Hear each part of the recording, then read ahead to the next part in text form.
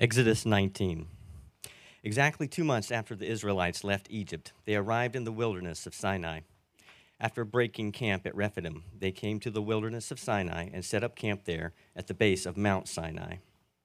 Then Moses climbed the mountain to appear before God. The Lord called to him from the mountain and said, "Give these instructions to the family of Jacob. Announce it to the descendants of Israel. You have seen what I did to the Egyptians. You know how I carried you on eagle's wings and brought you to myself.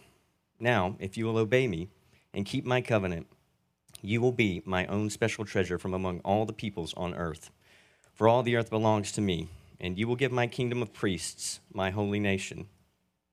This is the message you must give to the people of Israel."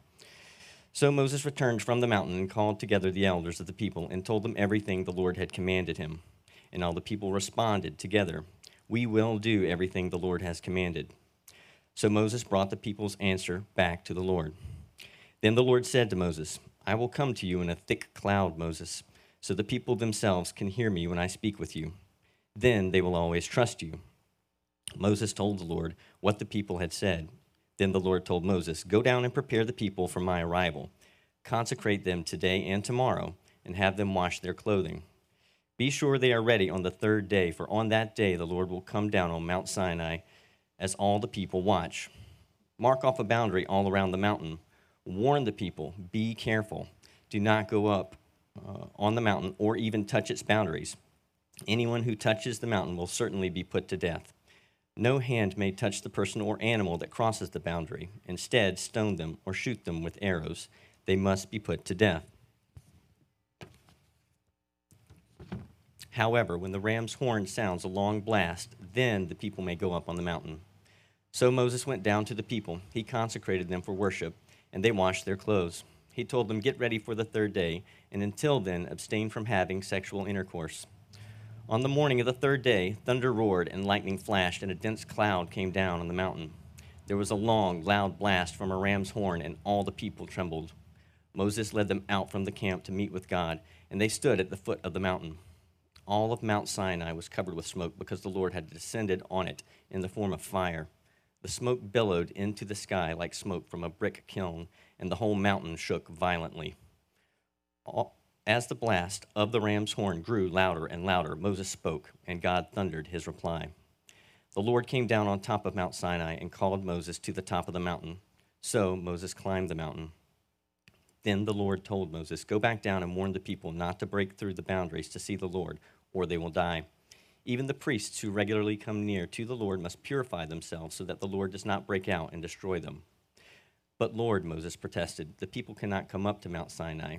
You already warned us. You told me, 'Mark off a boundary all around the mountain to set it apart as holy.'"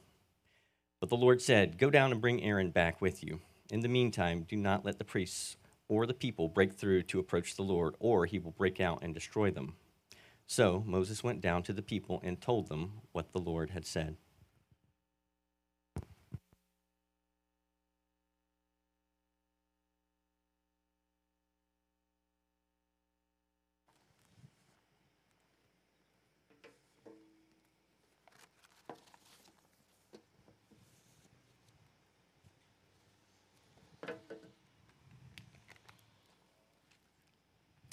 Thank you, Kevin, for that reading. Appreciate that. My name is Aaron Kiefer. I'm one of the elders here at Northwest Community Church, and I'm excited to speak to you all today. It's my first time giving a sermon, and I wanted to tell you how it all came about. I was texting with Ryan Simchenko. This is back in late May. He says, "Will you be in town on July 4th? Yes. "Are you open to preaching?" "Let me talk to my wife." I said, "Yes." He says, "Great, let's get together sometime and talk about it." Okay. The next text. Your text will be Exodus 19. Go ahead and start studying the passage. And then a day goes by and he says, "Or would you prefer I could do that and you can do something else?" So I told Ryan I would try Exodus chapter 19. And hopefully some of the things I say today will be edifying and encouraging. And Some of the stuff that I say might even stick. That's what Tom Croft said. Make sure you say something that sticks. And so in the power of the Spirit, I'll try to do that. And in my weakness, his power will be made evident. So Ryan examined some covenants last week. He talked briefly about the covenants made by the Lord with Adam and Eve. He touched on Abraham and how the Lord had promised to make him a great nation. He also mentioned the Davidic covenant in Samuel to King David, and then finally Christ as the new covenant. He just so happened to have skipped over Exodus 19 to leave that for me. The Mosaic covenant, I titled today's sermon, "The Lord Meets His People."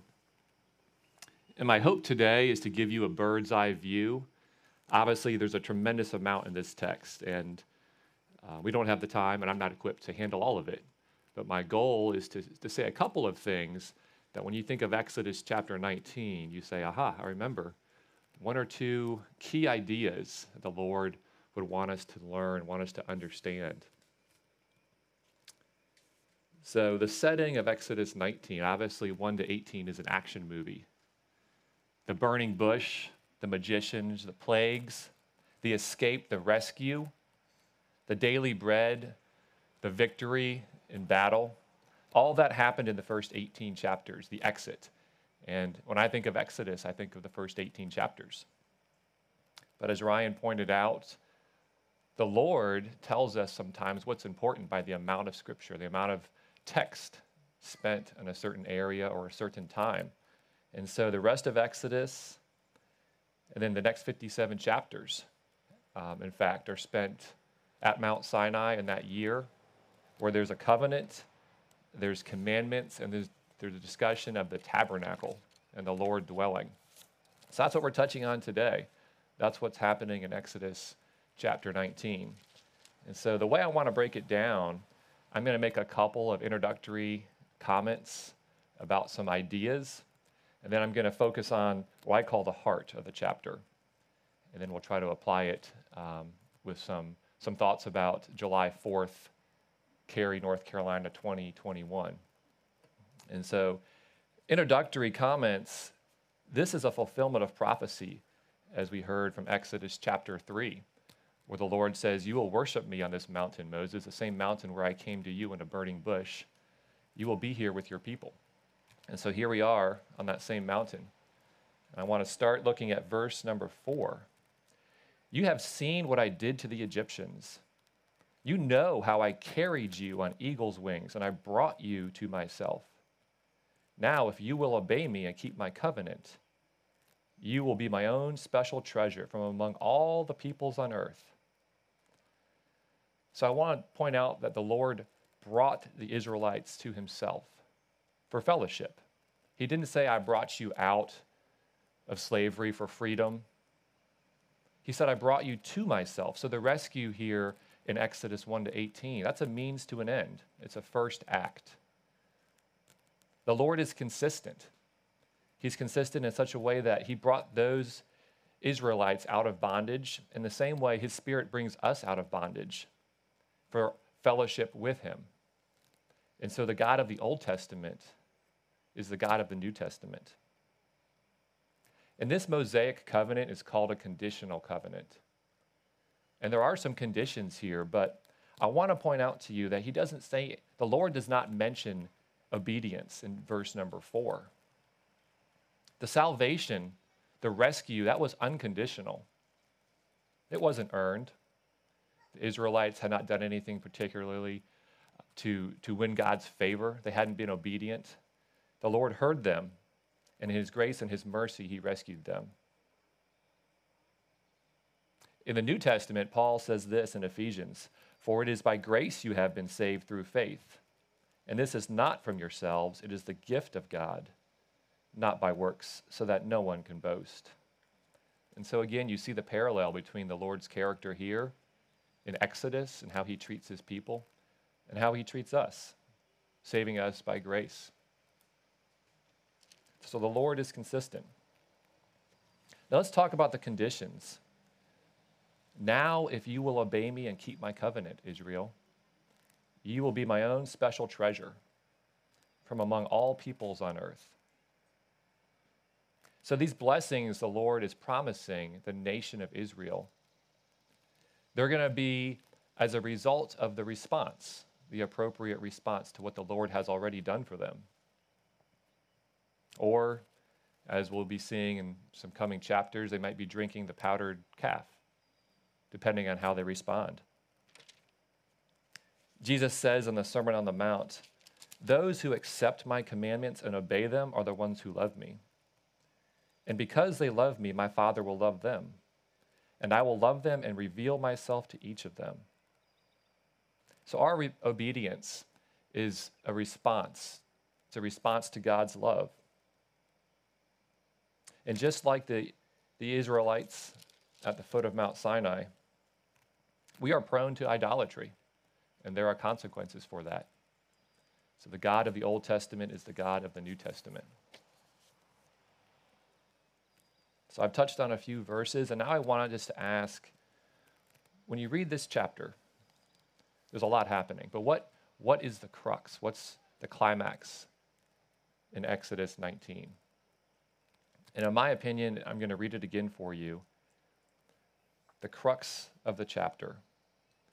Moses led them out from the camp to meet God, and they stood at the foot of the mountain. All of Mount Sinai was covered with smoke, because the Lord had descended on it in the form of fire. The smoke billowed into the sky like smoke from a brick kiln, and the whole mountain shook violently. As the blast of the ram's horn grew louder and louder, Moses spoke, and God thundered his reply. So the Lord has come down for the first time since the garden to meet his people. To understand what's going on in Exodus 19, I want to spend maybe 5 minutes just understanding a little bit more about the Lord and his greatness. Isaiah 6:2 says this. This is Isaiah's vision. "It was in the year that King Uzziah died that I saw the Lord. He was sitting on a lofty throne, and a train of his robe filled the temple. Attending him were the mighty seraphim, each having wings. With two they covered their faces, with two their feet, and with two they flew. They were calling to each other, 'Holy, holy, holy is the Lord of heaven's armies. The whole earth is filled with his glory.' The Lord is too holy to look upon. Even the seraphim have to cover their faces." And then I love the book of Job, the dialogue that Job has with the Lord. When Job questions the Lord in chapter 38 of Job, the Lord says, "Where were you when I laid the foundations of the earth? Tell me if you know so much. Who determined its dimensions and stretched out the survey line?" The Lord is so great.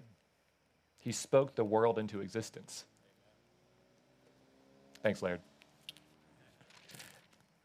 And then we have the people of Israel, who are like us. These people have been led miraculously from Egypt. But after the Lord's plagues and the exit, they come to the Red Sea in chapter 14. They say to Moses, "What have you done to us, Moses? It's better to be a slave in Egypt than a corpse in the wilderness." After walking through the Red Sea on dry land, and the Lord is feeding them. He's feeding them manna in the mornings. These people decide, well, a little manna must be good, so more must be better. We're going to gather extra because we're not sure of the Lord's provision. Chapter 17, the Israelites gathered extra manna and kept it until next morning. And Ryan just taught on that. We know what happened. So the Israelites are a foolish people. There are people who have trouble trusting. And then in 18, the prior chapter, Moses sits all day listening to quarrels and disputes. Foolish, skeptical, quarrelsome. We're no better. We're no better. So we have the God of the universe who spoke the world into existence. And we have these people who are trying to gather extra manna. These people are incompatible in some ways, in many ways, just like we are with the Lord of the universe. Incompatible is so opposed in nature as to be incapable of existing together.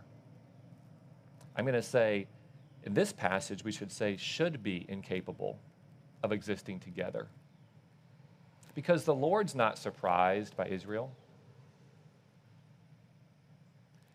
In verse number 3, he says to Moses, give these instructions to the family of Jacob.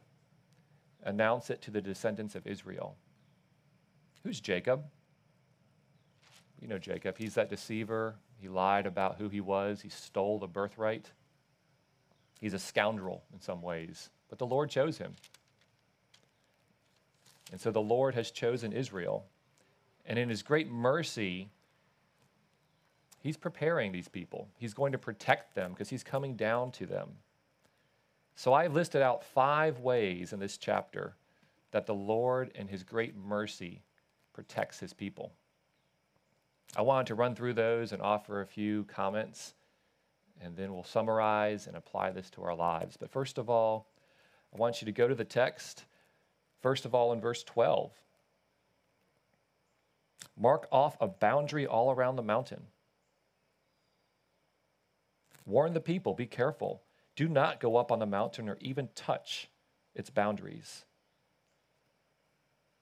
And then in verse 21, the Lord told Moses, go back down and warn the people not to break through the boundaries to see the Lord, or they will die. Even the priests who regularly come near to the Lord must purify themselves so the Lord does not break out and destroy them. Again in 24, he warns them, do not let the priests or the people break through to approach the Lord, or he will break out and destroy them. Nothing on earth compares to the Lord's power. There's no good way to describe him, but I want to take 2 minutes to tell you a story about power. Back in 2012, when Casey and I had first moved into our home in Morrisville, I was coming home from work and the sky was this dark, dark purple color. It wasn't raining. I got home and we were in the sunroom in the back of our house, and there was this blinding flash of light and a crack at the exact same moment. So lightning had struck. It had struck our neighbor's house. And we were standing there collecting ourselves, and there was a pounding on our front door. It was our neighbor Ted, who's super calm, calmest guy you'll ever meet. He was not calm at that moment because his house was on fire. So we ran over there and couldn't do much about it. The fire department came, and unfortunately, his house burned down. Everyone was safe. No one was injured. But that lightning strike got me thinking, because our house was saved. In fact, the fire department hosed our house down for hours to keep it from melting from the fire next door as they fought that fire. But we had some collateral damage for being so close to that power. We didn't realize it. We were young. We didn't know to make an insurance claim. So over the next probably 6 weeks, the TV went out, DVD player, dishwasher, cable box, Wi-Fi router, and refrigerator. They were just too close to that power. They weren't struck directly, but that momentary blinding power, just like the Lord, was too great. It was too much. In the same way, the Lord is too great for these people, and he's too great for us. The second way the Lord protects and prepares his people, he teaches preparation. In verse 10, go down and prepare the people, Moses, for my arrival. Consecrate them today and tomorrow, and have them wash their clothing. And then in verse 15, abstain from having sexual intercourse. Get ready for the 3rd day. And then verse 22, even the priests who regularly come near to the Lord must purify themselves. So the Lord knows our minds. He knows our needs. He knows that our hearts are prone towards idolatry. He says, before you come to me, Israel, prepare yourself. Be ready. In the same way, we need to be ready to come to the Lord. The third thing, the Lord hides himself in a cloud. Verse 9, The Lord said to Moses, I will come to you in a thick cloud, Moses, so the people themselves can hear me when I speak with you. Then they will always trust you. Later in Exodus, Moses says to the Lord, show me your glory, Lord. And the Lord says, okay, I'm going to put you in the cleft. I'm going to cover you with my hand. You can't look at my face. In the same way, the Lord protects his people. He knows that he's too great, so he uses a cloud. One of my favorite applications is the fourth one. The Lord uses Moses as his intermediary, or his mediator. If you read through all of 19 like Kevin did, Moses makes 3 round trips in this chapter. And Moses is about 100 years old. So he's a stud to make 3 round trips. Sinai, I looked it up, is about 7,000 feet. And so that's a day's hike up and down. The round trips, verse 3, he climbs the mountain to appear. Verse 7, he returns. Verse 8, he goes back up to the Lord. Then comes back down in verse 14. The Lord calls Moses to the top at 20, and then the chapter wraps up. Moses returns to the people in 21. So Moses is the mediator for Israel. He does a great job, but he's not Jesus Christ. We have the perfect mediator who replaces Moses. 1 Timothy 2, 5 and 6 says this, there is one God and one mediator who can reconcile God and humanity. Amen. Okay. Final point, the Lord brings this covenant. And this is not just for coming down upon the mountain, but this is for the Israelites to have a healthy relationship with him moving forward, as he's going to come and tabernacle with them. He's going to live there. Now, if you obey me and keep my covenant, you will be my own special treasure from among all the people on earth, for all the earth belongs to me. These are ground rules for the Almighty Lord of the universe to dwell with his people. So a purpose of this covenant is to have this fellowship without destroying them. So there's much more that can be gleaned from 19, but I want to wrap it there and summarize a little bit and offer a couple of thoughts that have been important to me in Exodus number 19. So first of all, the Lord saves. He saved Israel from bondage. They didn't earn it. In the Old Testament, it's not all about works. We see the same Lord as we see today in many ways. The Lord saved us from the same bondage, except ours was sin rather than the Egyptians. The Lord brought Israel to himself. It wasn't just an act of saving. It's an act of love, an act of fellowship. Just the same way the Holy Spirit brings us to himself. The Lord is not compatible with sin. Holy, holy, holy is the Lord God Almighty. Our best for him is still filthy rags. And that's seen in Exodus 19, and it's true today. We have the Holy Spirit now interceding for us, but our best is still filthy rags. Isaiah 55, for my thoughts are not your thoughts, neither are your ways my ways, declares the Lord. As the heavens are higher than the earth, so are my ways higher than your ways, and my thoughts than your thoughts. So how are we changed today? July the 4th, 2021, Cary, North Carolina, sitting outside on a beautiful spring-like day in the middle of July. I'm pretty sure that we're not going to see the fire and the thunder of the Lord, but it is July 4th, right? So that would be appropriate. He's the same Lord. His power is the same. He might break out and destroy. I love casual Fridays at the office. In fact, my office is pretty casual all the time. Birkenstocks and shorts. Are we being too casual with the Lord sometimes? As we teach our children, as we study, as we pray? Have we humbled ourselves before the Lord recently? I know that I haven't. So I'm speaking to myself here just as much as anybody else. When I was a little boy, every once in a while, I'd walk down the hallway in our little house, and I would go into the guest room, and my dad would be there praying on his hands and his knees. And when I was young, I would try to tickle him and wrestle him because I thought he wanted to wrestle. He'd say, "Son, I'm praying." Might be a good practice to consider getting onto our knees.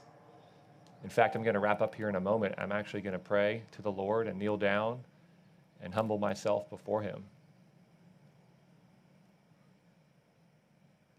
It looks different for different people, but what does it mean to be humble in front of the holy Lord who spoke the world into existence?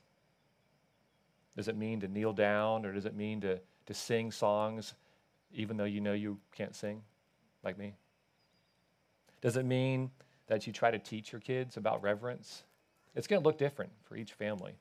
But when you think of Exodus 19, I would encourage you to meditate on the power of the holy God and how he is so gracious to come down and meet us and how we should have a right response. So if you want to join me, I'm going to kneel down right now and pray to the Lord.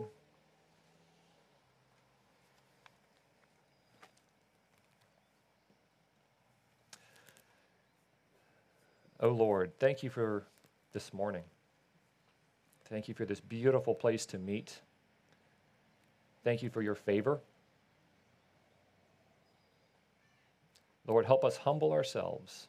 It's such a foreign concept to us.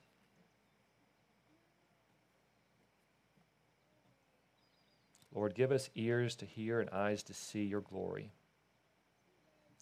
Lord, never let us forget what you've done for us. Thank you, Lord, for Northwest Community Church. Lord, thank you for being the center of our church. Thanks for this time, Lord. Amen.